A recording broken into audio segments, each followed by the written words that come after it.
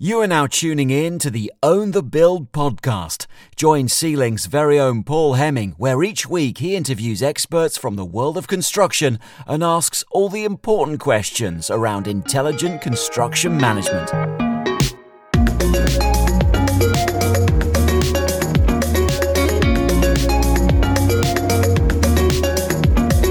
Hello and welcome to episode 140 of the Own the Build podcast with me, Paul Hemming. As always, I am continuing our free giveaway, and today I've linked an ebook that I co-wrote about payment notices a few years ago.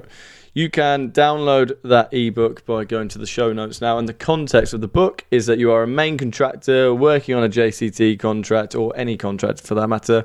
You've employed a major subcontractor on a 9-month program, and in month 8 you've gone on holiday or you've done something silly and you've forgotten to issue the payment certificate on time. So the question being, what do you do in that situation? My background is I was always a subcontractor, so I know what I would do, but I wanted to ask from a main contractor's perspective, what would you do? I asked an expert adjudicator and we discuss it all in that ebook. So go and check that out right now. I think you'll get great value from it.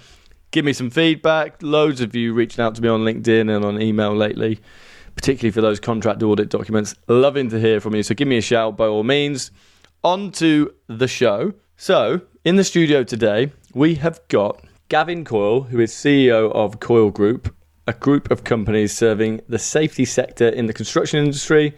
Gavin is a thought leader. He's a speaker, a safety mentor. He holds a level 9 MBS in workplace safety, a diploma in safety, a certificate in law. I'm getting tired, and also a diploma in corporate governance.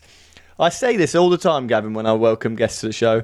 I'm tired just narrating what it is that you do. So I can't even imagine how tired you are doing it. Welcome to the show, mate. I will shut up. How are you doing? Paul, how are you doing? I'm delighted to be on the show, and thanks for having me. Oh, the pleasure is all mine. I will tell you something else, Gavin. Despite my Brummie accent, I have dual nationality to both the UK and Ireland, and listeners to this show will know that I love an Irish accent. So all the happier to have an Irishman on the show. Yeah, I think we have to thank Boyzone and Westlife for that, really, don't we?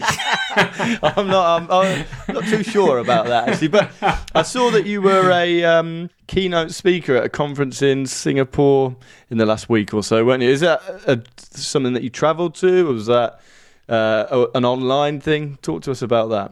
I was due to travel, but the conference was changing sort of the agenda and dates, and so we couldn't pre-book. So what we decided to do was do it online, and that was with the Institute of Safety and Health, which is, if you wanted to do your chartership in health and safety, IOSH is that body that represents chartership of safety. So it was the Singapore branch, and it was safety leaders in that region had come together for a one-day conference, so they asked me to do a keynote speaking on it.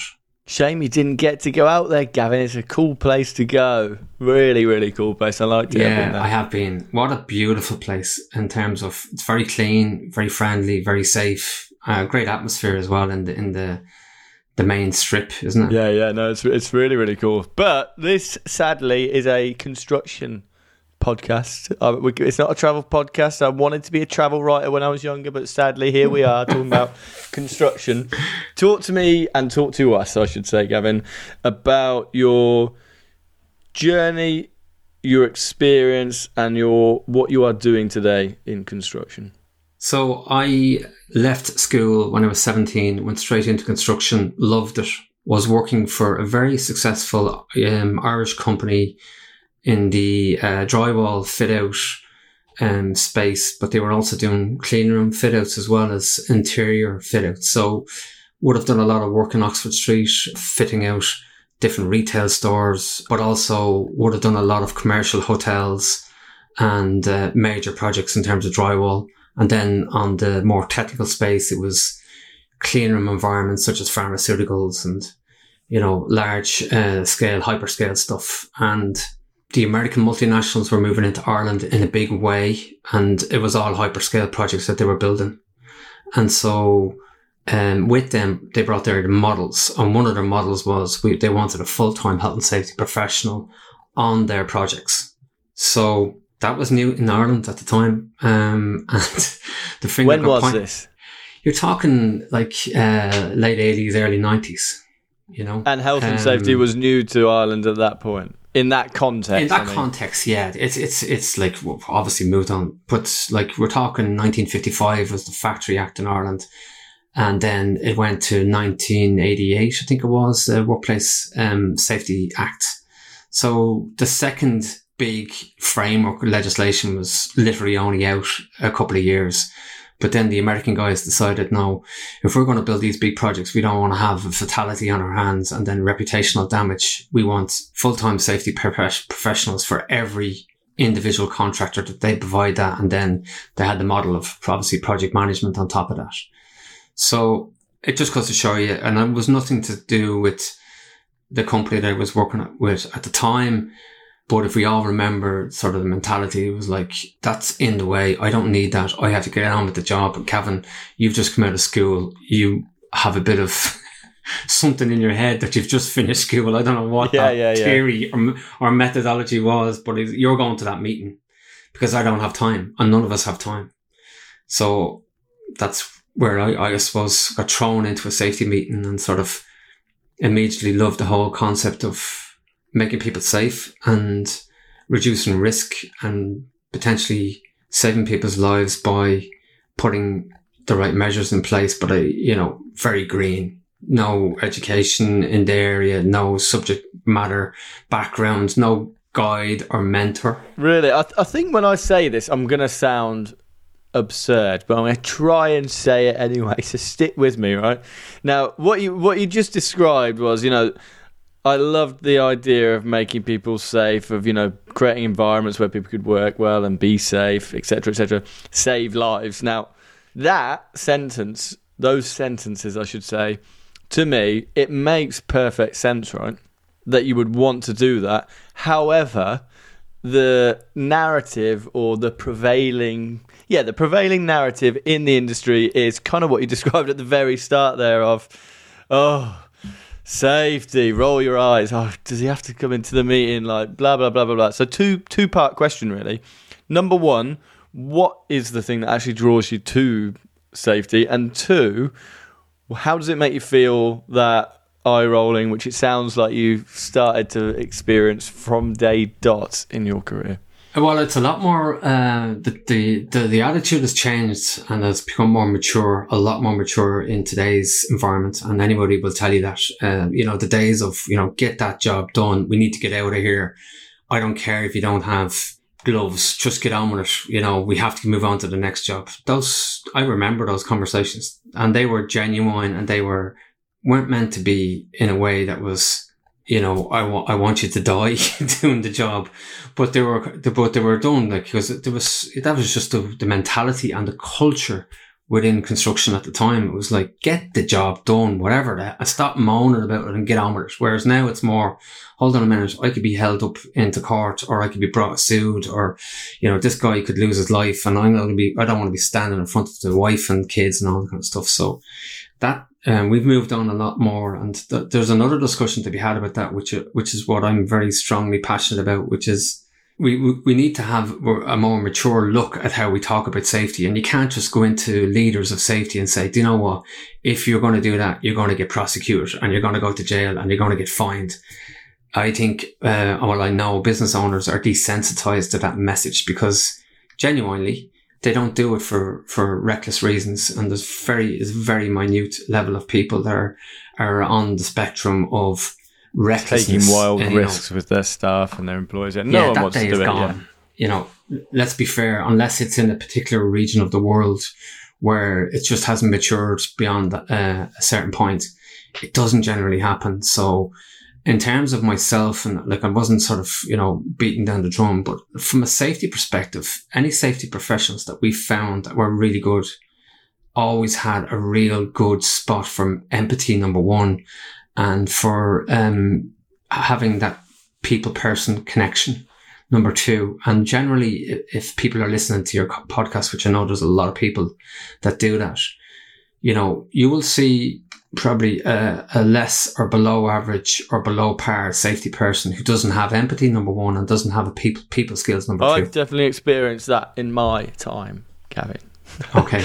Yeah. So, without, there's no bias, but like... No, but you can experience that with any role, right? Project manager, QS, site manager, whoever, that exists. So why is it, I'm not singling out health and safety guys at all, far from it, but why do you say empathy is so important as a health and safety professional? It's very similar. I put it very similar to paramedics into that sort of bracket, and I haven't really talked about it that much, but I would see health and safety people, having that wanting to help people approach, for genuine reasons, and they're not doing it for monetary reasons. Yeah, you want to pay the bills, and the money in health and safety is through the roof at the moment. It's gone off the scale in terms of salaries and where that's gone, which is good, but obviously... good for you. Yeah, but it's attracting some of the...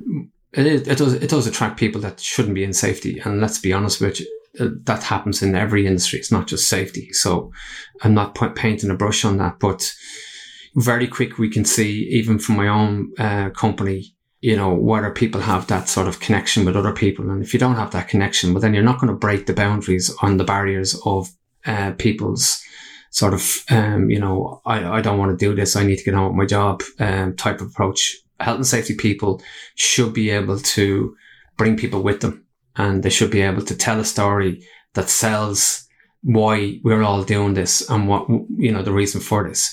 But as I've matured as a safety professional, what I've learned is, that's all very good, but the job still does have to be done, and we still need to win more work, and we still need to make profit, and we still need to drive this machine, and safety is just a part of that. So, you can't saturate the business with safety and then choke the hell out of it, and then all of a sudden it's on the floor because you've just paralyzed all the different divisions. It needs to be harmonized and integrated. Absolutely. And I mean, I think one of the things that we will discuss later in the show is, changing that emphasis of it as a cost center to maybe being a profit center, which I want to talk to you about. I thought was really interesting. But I guess it's quite, even just reflecting on what you said then at the start of the show, where I was talking about, so it sounded like a stupid sentence when people roll their eyes and you're saying, I'm here to not save your life, but, make your working environment safe. And you just compared health and safety to paramedics then. I've never heard or considered that as a as a parallel. Thank you. Much better way of putting it. So, but that parallel, it really echoes, doesn't it? It rhymes. So it makes sense. So why is it that we can't create because if a paramedic comes onto a building site, they are going to be, respected, appreciated. I'm not saying that health and safety professionals are not respected and appreciated, but it's definitely a different context. It's that, there may be a problem here, or a problem may be caused, but you don't get that with a paramedic. Why do we have that? How do we shift that? I think there's to be fair, the higher the value of the industry and the more regulatory the environment, the more respect the safety person gets. The lower the barriers of regulatory environment and the lower value contracts or projects, as in everybody's fighting for a pound, or over a pound. If you're in that environment, it can be toxic, and therefore safety is in the way. And therefore those conversations that you're just having, or that angle that you're coming at, is in that environment. Yeah. What we're trying to say is, like, as you go, I don't want to say up the food chain, but as there's more value in the project for everybody, safety actually comes up in value as well with people, because I want to make sure that I'm safe because I want to keep this job. I want to make sure I'm safe because I'm making plenty of money. I want to continue to make plenty of money, and it's paying the mortgage, give me a nice car and a nice lifestyle. And I'm going to keep the safety guy happy, and I want to get on with him because I don't want him and me having a clash or her. And therefore, I'm going to do everything I can to show and demonstrate that I'm a great tradesperson, but I'm also a safe tradesperson. And therefore, and then all of a sudden, I've seen this in our own, like the Coil Group that we run only operates in the power generation, utilities and wind energy sector. And it's just a totally different conversation with those individuals but we have done work in construction in the because past. the construction projects or the infrastructure projects that you worked in, that you're involved in, at that level, are at such a high level. Yeah, that makes sense. There's enough money to move around the ship for everybody, and everybody's making money and everybody's happy. What we have seen the construction element of side of things where it's, domestic, residential, mixed construction, and there's so much pressure coming at different angles into that environment. Safety generally gets hit. Really? It's really interesting that you say that. We've talked with numerous people. We've talked with people in wind and those sectors as well, but a lot of the people in the commercial residential sector, and the margins and the cash flow hamper the sector so much. And that only, it's fun, isn't it? We talk about it a lot in progress, program, how you manage your supply chain relationships and how it impacts those. But it's interesting to hear you say, yeah, and safety is getting cut to the bone as well, right? If that's maybe Let's call a spade a spade. The construction industry is completely fragmented. The general construction industry is completely fragmented, and everybody's doing their own thing and has their own agendas. And the bigger guys in construction that made it, that were the guys that were rolling up their sleeves and doing the pavements and doing the civils work and all that kind of stuff, then all of a sudden they became very intelligent over a period of time and said, you know what? I don't need to do this anymore. I'm just going to get agency guys in, and I know so much about the job. I can project manage this job. I can put in a great team at the top, and we're going to educate these guys how this job should be done. And we're going to manage that process, but we're going to spend more of our time winning more work and convincing more clients to use us and building our brand, and less of our time stuck in a cement mixer. And I know I don't want to paint a picture here, but if you look at it from a blunt Irishman's point of view, that's what's happened. And the smart guys got out of building and said, no, we're going to be project managers now. And it suits the agenda to have a divide and conquer rule, where you have all these contractors that are pitted against each other to try and win work. And then you have this, tier one system where these guys hold all the cards and hold all the relationships, and they're able to build on those relationships because they have time and they have now got the resources, and they have de-risked their own business because, they're not going to go out of business through mismanagement or financial issues or labor issues or health and safety issues. They've offloaded or outsourced very smartly, I might add, all of those, and then distributed amongst all the smaller guys. So, we've seen situations where some guys are so small that they've been soaked into one company, and that one company then has, pretty much owned them in such a way that they actually can't even bring on more work themselves, and they're so loyal, and then they're caught in this financial turmoil where they're waiting on the next paycheck in order to put their heads above water, because they're in too far or too deep with this particular company, because they've sold themselves to one particular identity, and that one identity has soaked them all up.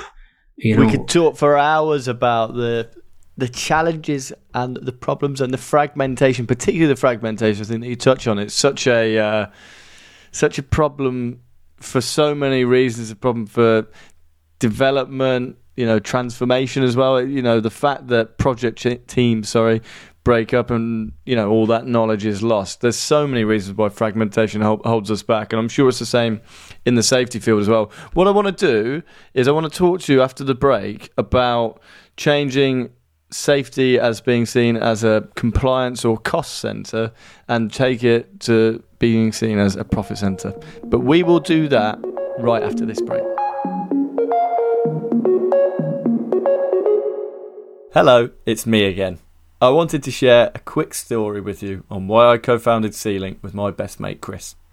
Chris and I, we're both QSs, and this is going to sound sad, but one night we were sat in the pub talking about subcontract tendering, and we realised the industry had a problem. Number one, procurement was too paper-based. Number two, it was too time-consuming, and every QS had their own unique way of doing things. And number three, perhaps most importantly, If you want to competitively tender, you need to know hundreds of the best subcontractors. We simply didn't. That's why we created C-Link. It's software to solve subcontract tendering. We wanted to remove these challenges and help the industry get better. So if you, or someone you know, tenders with subcontractors, you've got to see our software.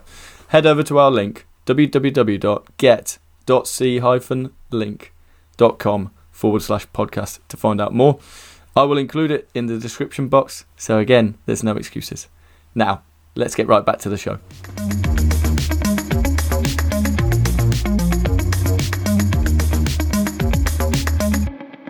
So, Gavin, what I want to talk to you about now, and where you got my interest most piqued when we were speaking before we started recording, was, and I'm a QS, so I love a bit of financials and numbers, don't I? Don't switch off. What I wanted to talk about was, you said that you believe you can turn safety from a compliance department and effectively a cost centre for a business to being a profit centre for a business. And I know we've spoken before about examples where you've seen that happen in companies. I just, first and foremost, just like to talk to you about that and hear your perspective on it. Yeah, a lot of my communications will be with leaders themselves or owners of businesses. And, you build up a lot of relationship and a lot of sort of two-way communication with these guys, and you start to understand what ticks their boxes. And obviously profit ticks everybody's box. And it goes back to sort of the old mantra of, they're desensitized to that whole, you're going to go to jail and you're going to get sued and all this kind of stuff. That doesn't stick on them anymore. But if you tell them that let's start looking at the positive ways of getting the most out of the areas that you feel uncomfortable with. Well, I feel uncomfortable with safety. I know I don't sleep well at night because I want to make sure that I don't get that phone call. So how do we look at that in such a way that it makes it a positive environment for your business, and it's integrated into the way your culture is and the way you want to scale your business? And so, we had a situation with one particular company, and there's been numerous examples, but one particular company, they were 50 million turnover, working in the utility industry, over 100 guys working for them. And when we went in to do a gap analysis, just to see, where are you at, get a landscape view of what the mood is within the business, talk to the individuals that were working in the field. Most of them were actually working in trench boxes when they should have been working on overhead power lines. So they were employed as overhead power line workers, but they were working in trenches. And we're like, there was other things, but this was kind of, oh my God. It was consistent. Yeah. It's like, what happened, guys? And it's like, well, the company won this government contract and they came to us and they said, look, you're solid for the next 15 to 20 years. You're going to get more money.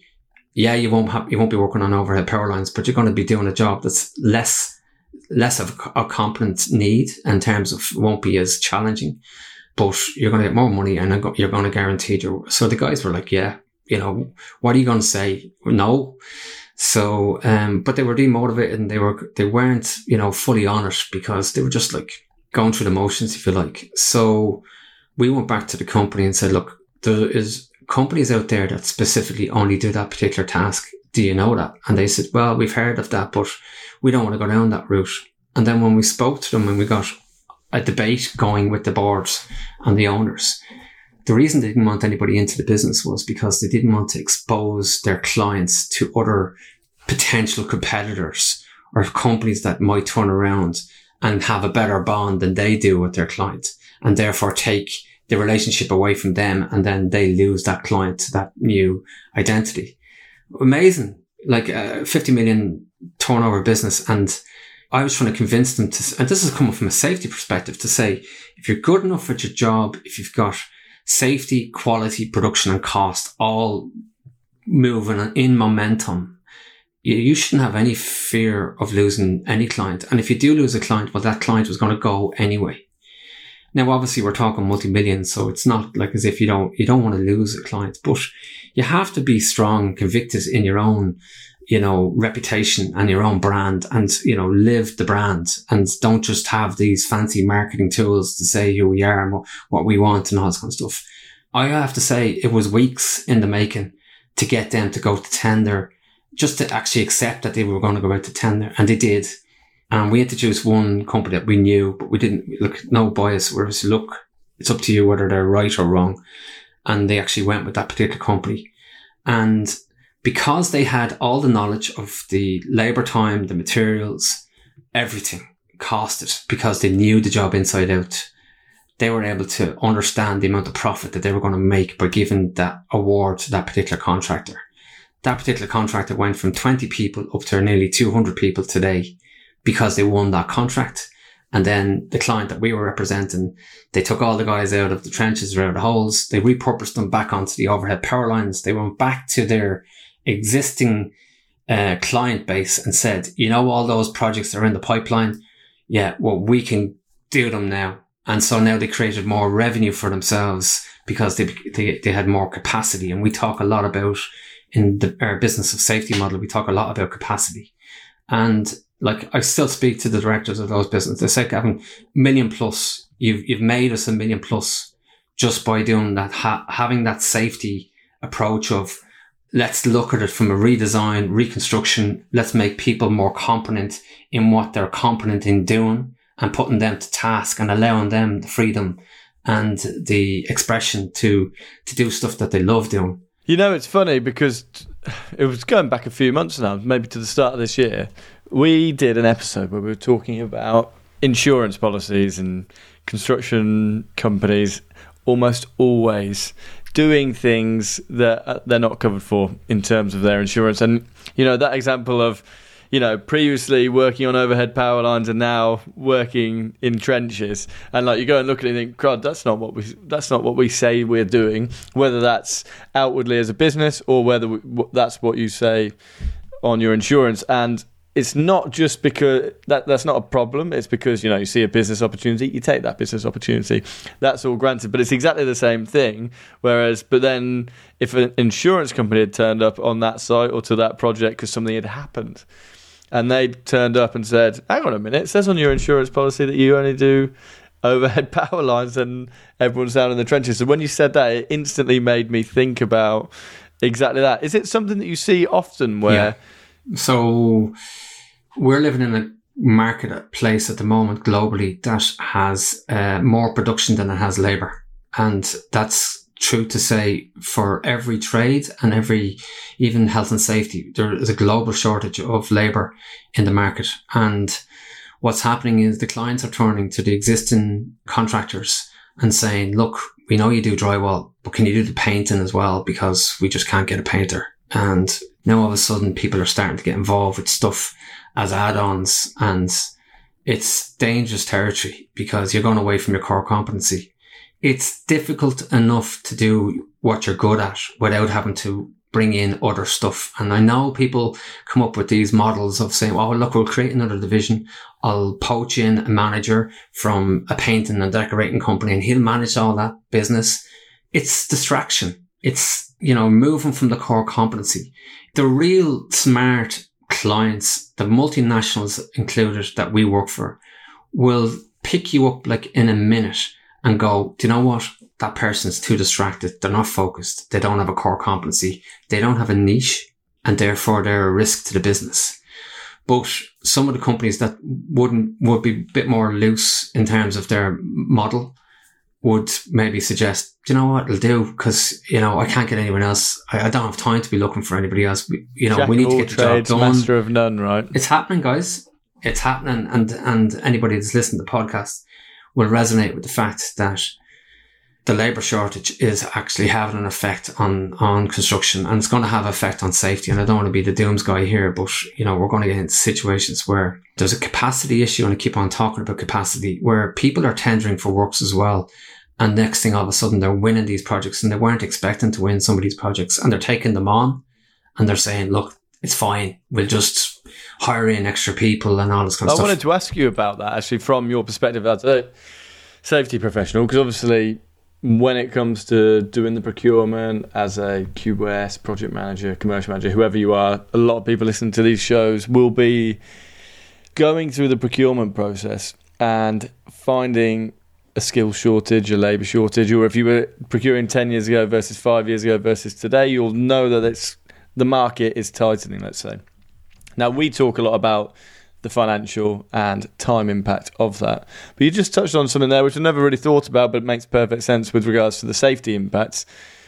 Have you seen a shift in terms of the fact that now there is a tightening in the labour market and thus the skills market? There's a skill shortage. Have you seen there being a bit of an impact in terms of safety? Is it impacting, accidents on site or anything like that? This is the conundrum with safety. Safety is kind of like a non-event. So it's, you're constantly talking about safety and you're constantly trying to be safe and you're putting in measures for safety. But you're really talking about a non-event until it's an event. And then all of a sudden we're talking about statistics. But the issue with and this is where we'll touch on the business of safety later on. This is where safety needs to grow up and become a new generation, and people need to have a new look at what safety is. We're not moving safety forward. Safety is still having the same injuries, the same impacts. Agriculture is still the number one sector for killing people, or for people dying or within the workplace. Construction is in the top 3 and always in and around there. We're continually still having manual handling issues. We're still having work at height issues. And machinery and driving for work is still a massive killing in that respect. So it's very hard to tie the two together, is what I'm trying to say, Paul, in that regard. I understand. But it makes sense that the trend of a tightening labour market does create the environment where potentially, yes, costs go up. Yes, time. There's a shortage in supply, right? And therefore, there may also be a bit of a spike potentially in safety, and that's even more reason to be focused on it. One thing you talked there about is the business of safety. Let's discuss that.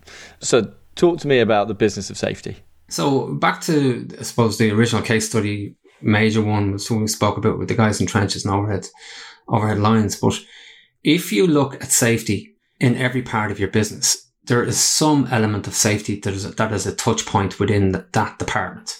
So let's look at recruitment. So there's safety involved in recruitment. So what would you think is involved in recruitment? Well, you've got training to be done on the person. You've got to bring them up to a competency level. There's some element of, there's inductions and onboarding and all that kind of stuff. There's some element of safety in that. What element of safety is involved with procurement? So you're going to have to allow for all the training and all the sort of resources that has to be put into safety, and probably a safety professional full-time on the job or 2 or 3 and stuff like that. And you have to allow for all of that within procurement. You can go right through the whole business of an operation and have some touch point in safety. So what we're asking leaders to do is, you don't need us. We have a business of safety program, but you don't need to be, anyone with an analytical view should be able to get a spreadsheet and say, right, let's look at what we're doing in regards to safety within each division, each department, and how much is a spend within that department on safety, and measure that. And then what is the output? What's the drop out of that? And look at the drop and actually have an open conversation with all the stakeholders, including the workers, and say, is it making sense, guys? And people are going, yeah, that's brilliant. That changed the way I do things, and I do things better and I do things more efficient. And other people are going, no, that's actually done nothing for me, to be honest with you. So I don't know. I don't even know why we're doing it, because there's a whole marketing spend going on in health and safety as well that's taking you away from the core business in terms of what you're trying to achieve.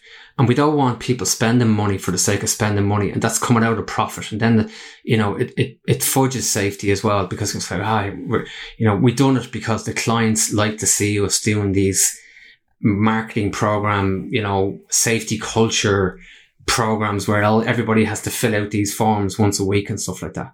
Absolute crap. Show me what the result of that program has been. Demonstrate to me that program has made an impact to your business. And when you get the spreadsheets, this is kind of, once you get in and get a momentum going on this, it's actually a very fun topic, because you start looking at it and going, holy mother God, we're spending thousands on this stuff. And yet the workers are screaming out because somebody has decided to pay less for gloves when there's better gloves that would last longer, that they don't have to rip off their hands every Friday and throw in the bin, that, you know, are lasting for the next couple of weeks or whatever else. And, you know, when you start seeing physical impacts for the workers that make it, you know, more of an impact in terms of helping them to do their job better, that's what safety is about. And is that something that you see, particularly with the bigger companies, that we're doing what we've always done and therefore naturally spending huge amounts of money on health and safety, but there's a disconnect between what we've always done and the conversations with the people and the workers who it's affecting? And if you were in a position where you were speaking directly to your workforce, whether on or off site, you'd actually be getting that feedback loop, and there's a lot of money that is being spent that doesn't need to be spent. 100%. We've loads of instances of that, and you know, I'm happy to be challenged that we can probably cut anybody's spend on safety up to 50% on what they're currently spending on safety. I guarantee you we'll hit close to that figure, and we have done, because, you know, it gets to the stage where it starts to become on one project, and then that rolls into the next project, and then someone else hears, well, that's the way we done it in the last project. The next thing, all of a sudden, it's right across the nation of all the projects that's going on. So, like, you know, one cost element of one pack of gloves or one whatever, or one training course, for example. So let's look at an example. Give me an example of lost money. People working in a cabin that are doing administrative tasks, and they all have to do manual handling training because you're in an office environment. Why? Because they might have to lift up a box of paper and put it on the table. This is why people roll their eyes, I think, a little bit. But, like, isn't it? But we're enabling this to happen, you know, and then as leaders, as a collective, you know, let's go away from the fragmentation and come together and say, let's all come together and say, hold on a minute.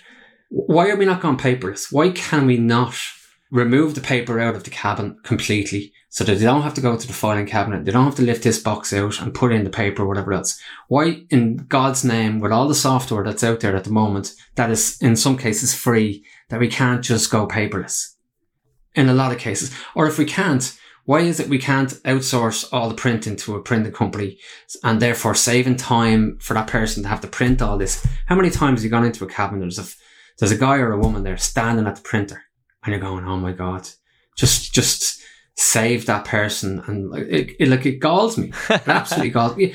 So there's a place for manual handling training, and yes, there's a legal requirement, and in some cases people go over the board and say, yeah, it's an extra add-on. But, like, it's the concept of discussion and debate that I want people to open their minds to. It's not specifically to say, get rid of manual handling. Do this or do that. Yeah, no, that makes perfect sense. And we're coming to the end of the show, Gavin, and I guess one question that I'd like to ask you is, if you could change one thing about construction to make it better, what is it that you would change? To be quite honest with you, and I don't know where this is going to come back on you or me, but I believe a lot of the issues start in procurement and the procurement of projects. And it's not procurement. You're going to be nasty to QSs now, are you? We were getting on I'm so actually well. Not. I'm actually not. I believe that, and I strongly believe that, and we've seen evidence of it, where clients are happy to pay the 1 or 2% extra if they know they're going to employ a safe company and a reputable company. And we need to allow people the time to actually get on these jobs and prepare for these jobs. And I know from talking to procurement people, that's a bugbear of theirs, is they've done all the procurement. The next thing, all of a sudden, someone has driven the project forward. Yeah, absolutely. Go. And nobody's prepared, and everything is in reactive mode. And so what I would like to see is in the procurement section is that there's more capacity allowed to feed into jobs, so that there's a soft landing rather than a, you know, Air Force One landed onto the project on day one. You know, it's. You know what? You almost could. Our entire business and ethos, Gavin, at C-Link is about completely re-rationalising and changing the way that procurement happens, giving yourself more time, more money, more intelligence to go through that process. So that question, I promised to my listeners, was not rehearsed, but I completely and utterly agree with you there, honestly, Gavin, in that's how we've built our business. Now, there's different drivers in terms of you're thinking of it from a safety angle, I'm thinking of it from a genuine procurement professionals angle, but the two completely sit together, and with more time, more focus, less of this race to the bottom mentality from the clients at the top, we will create an environment where if you procure better, you deliver better, you have better safety on site, and 100%. All of those different things. So I completely 100%. Agree with you. 100%. And then everything starts falling into place. And one of the things that, before you finish up, that we love to see is momentum. And we've all seen and we've all been on a project where there's great momentum, great buzz, great atmosphere, and everybody loves the job. But you know the one thing that's the common denominator amongst all of that? Everybody's making money. Yeah. Absolutely. That's what we're all here to do, isn't it? We're all here to make money. That's why we're in business. But I completely agree, and I think that was an absolutely perfectly scripted, unscripted way of ending the show, Gavin. Thank you for coming on. I will be leaving your details, your company's details in the show notes, so everyone can get in touch. Thanks for taking the time, and like I said, thank you very much for coming on. Yeah, and thank you, and thanks for everybody, and well done with the podcast. It's brilliant. Thanks very much, Gavin. Guys, I will speak to you all next week. Have a good one, and take care.